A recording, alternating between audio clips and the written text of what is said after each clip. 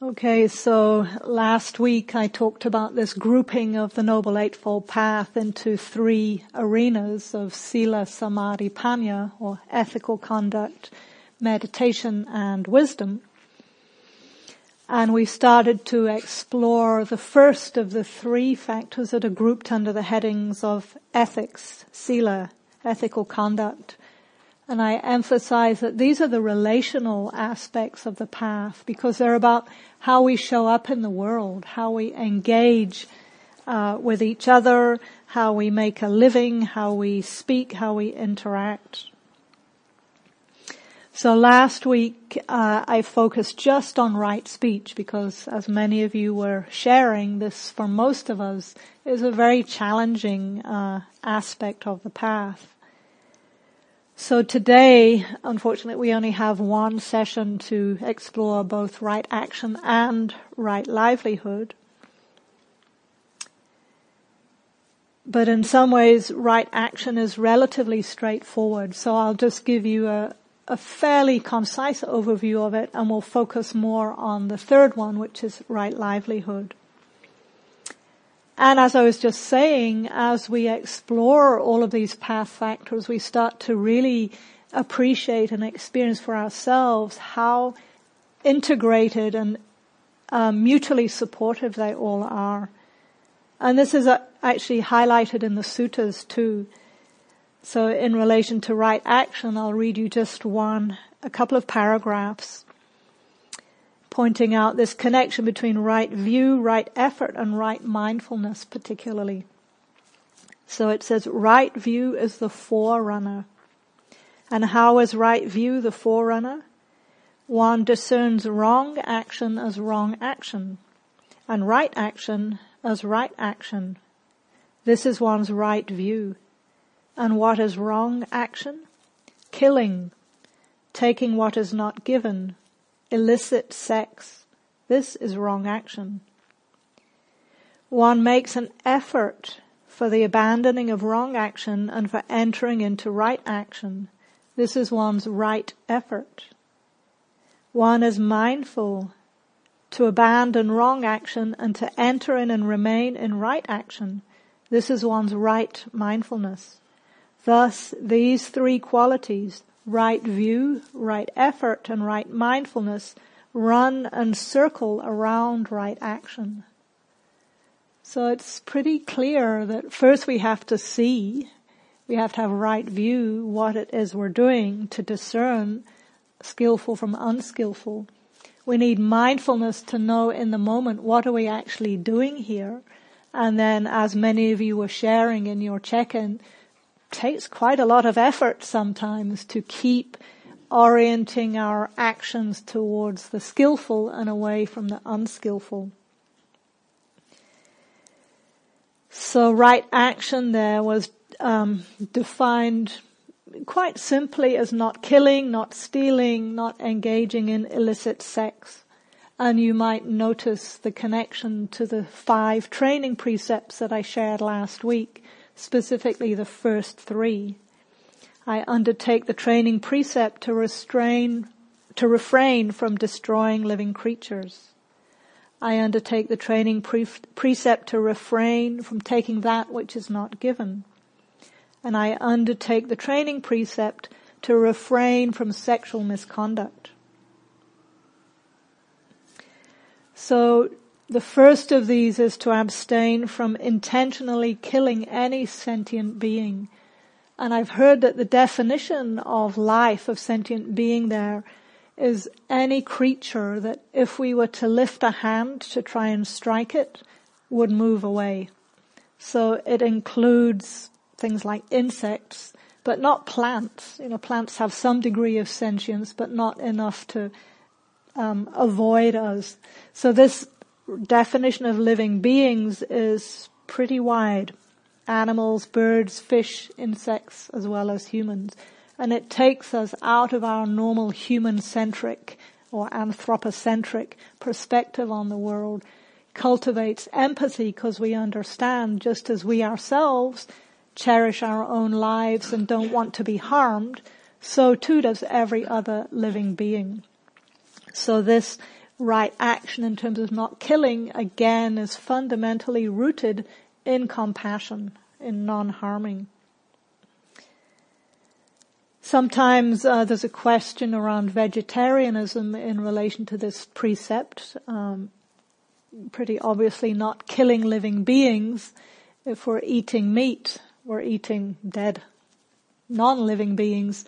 How does that fit? And just to say that there's a broad range of interpretations there. So many, in the actual suttas, the instructions for monastics were to not eat meat known to have been specifically killed for the monastics, so intentionally killed. But otherwise, they were to eat whatever was offered.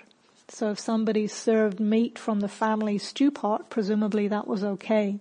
But if there was a sense that an animal had been slaughtered intentionally to serve the monk, that was not okay. It's a little bit of a grey area because I'm not sure how you would always know whether it was specifically killed for you.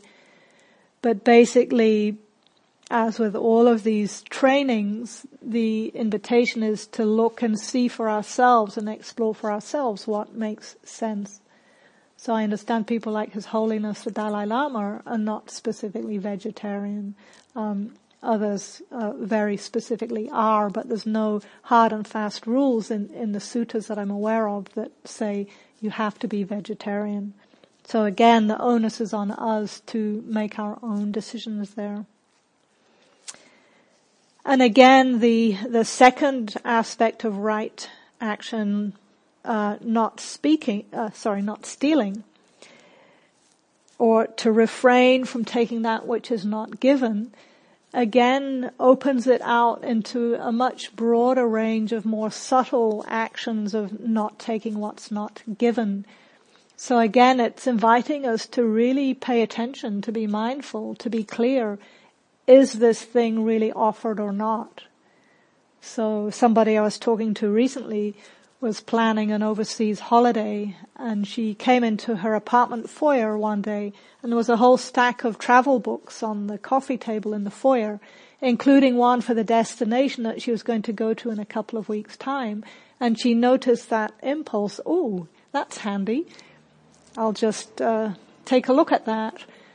And then she realized, is that really freely given? She didn't see a sign saying free books or free to go to home. So she actually restrained because it wasn't clear were those really available or not. So this training in paying attention, is something really freely offered or not? We start to refine beyond gross levels of stealing to really noticing, is this available or not? And then the last one, refraining from sexual misconduct. Again, it's rooted in the principle of non-harming. So the term illicit sex refers to any sex that involves harm, either to ourselves or to others. So obviously coercive forms of sex with minors who can't freely give consent, sex with people who are committed to other people, so anything that involves breaking of vows, adultery. It doesn't include things like premarital sex or same-sex relationships. It's not about social conventions. It's really, is there harm or not? That's the deciding aspect of whether something is illicit sex or not. And also just worth pointing out that the Pali words here, kame su michachara, kame su doesn't literally mean sexual, it means sensual. So all sense pleasures, illicit sense pleasures. So some teachers expand this precept to really invite us to look at different forms of addictive behavior, different ways that we get caught in compulsive desire. So it can include addiction to food, for example, or perhaps addiction to shopping or to mobile phones and devices and technology and to computer games or even to overwork. All these different ways that we get caught in compulsive relationships to things, to sense pleasures. So again, you might start to get a sense that all of these trainings are endlessly refinable. And really, they are the whole of the path. All of these path factors are helping us to release what are known as the 3 root poisons, the 3 core negative energies that, if we look, are really the basis for all of our unskillful actions.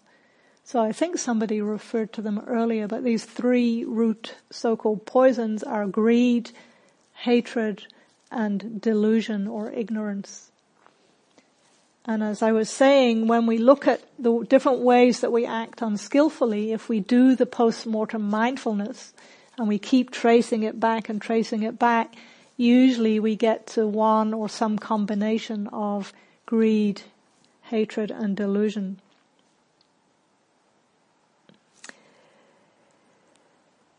So just to make the point that it's talking about the 3 root poisons or the 3 root defilements and greed and hatred and delusion. These are pretty heavy words. And it's not that, as in some traditions, the sense of sin. In the Buddhist tradition, there aren't sinners, there are unskillful actions.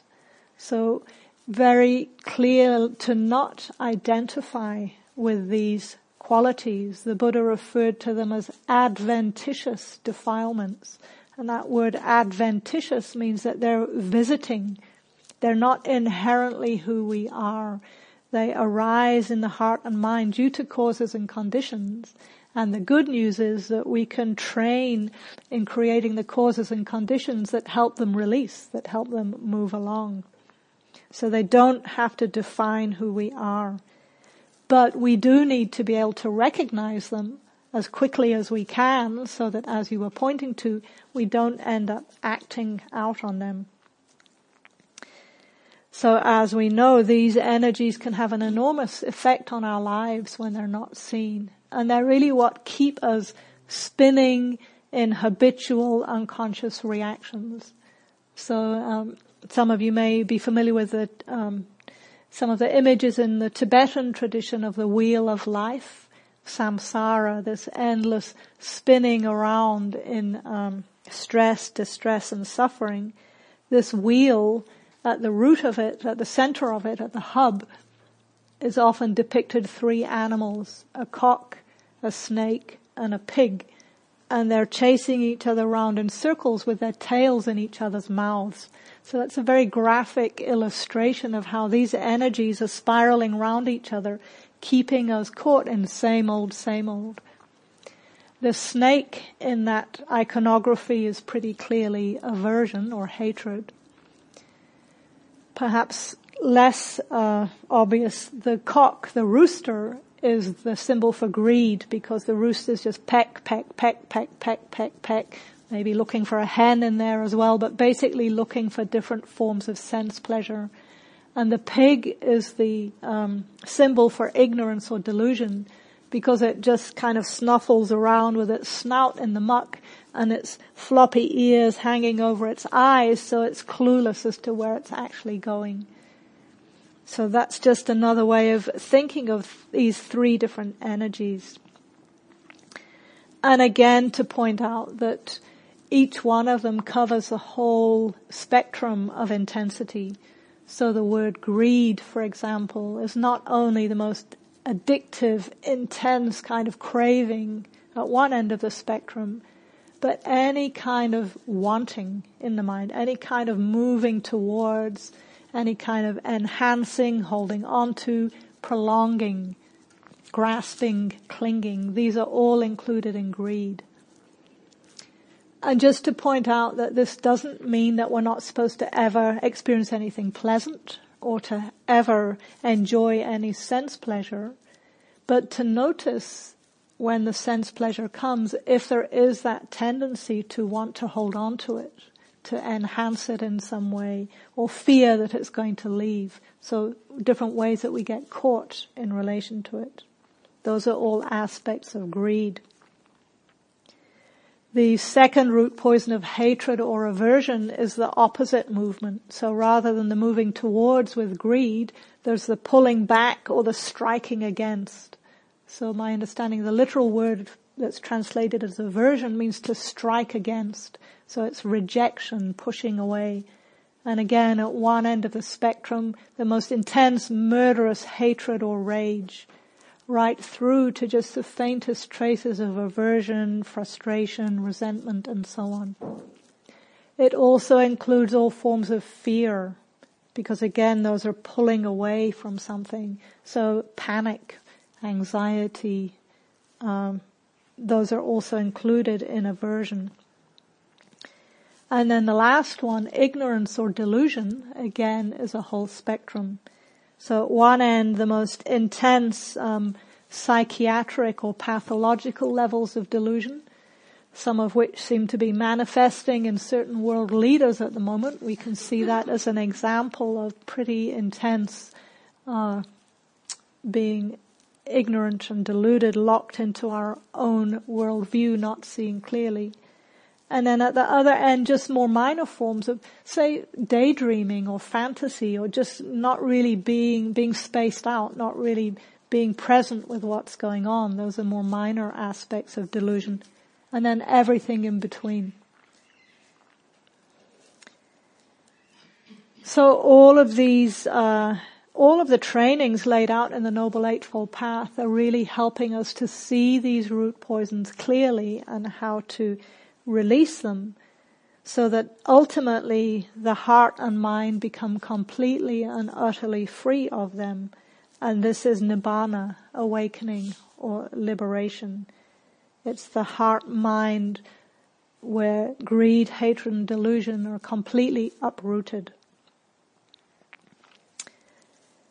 And in case that sounds a little bit lofty or distant or abstract, it's good to keep remembering that this Noble Eightfold Path is a training. And it's a very holistic one that is developed right here in our actual everyday lives. And I think the Buddha really made this clear by making right livelihood one of these 8 path factors. Because he understood that most of us spend a significant amount of our time, of our lives, engaged in making a living. So we need to pay particular attention to this aspect of our lives. Because as Gil Fronsdal points out, he says, in general, the things that we do repeatedly have much greater consequence than the things we do only once or a few times. The effects of those repeated actions may ripple further out into our society and go deeper into our hearts. So remembering from a few weeks ago what the mind frequently thinks and ponders upon, that becomes the inclination of the mind. In the same way, what we repeatedly do and say is strengthening those tendencies even more strongly. So this right livelihood then is the last of the 3 ethical factors of the path. And in the suttas, there's not a huge amount of information given about it. It's defined quite minimally in terms of the actual texts. There's more emphasis for lay people than, for celibates, for monastics than for lay people.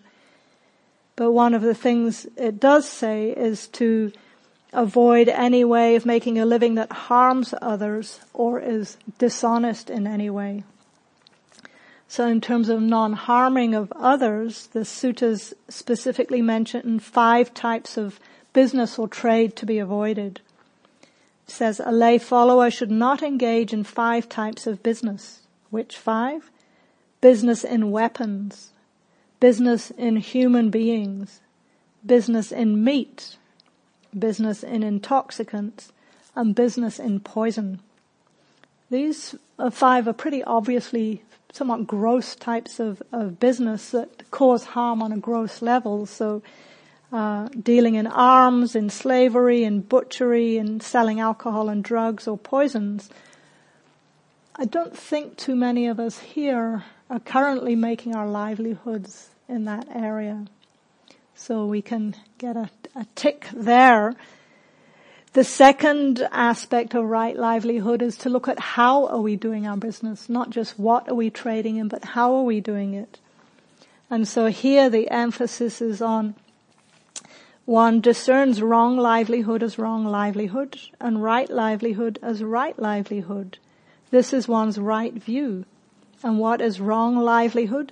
Scheming, persuading, hinting, belittling, and pursuing gain with gain. This is wrong livelihood.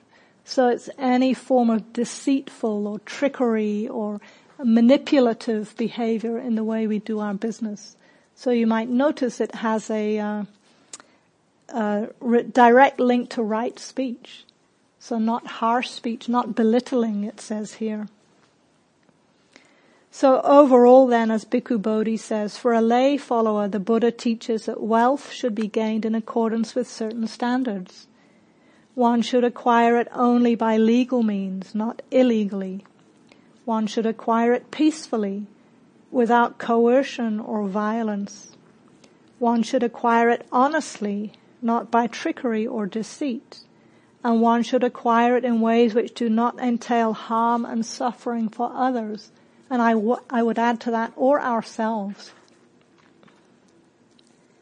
And I think it's worth highlighting here that in terms of wealth, the Buddha did not advocate poverty as a virtue.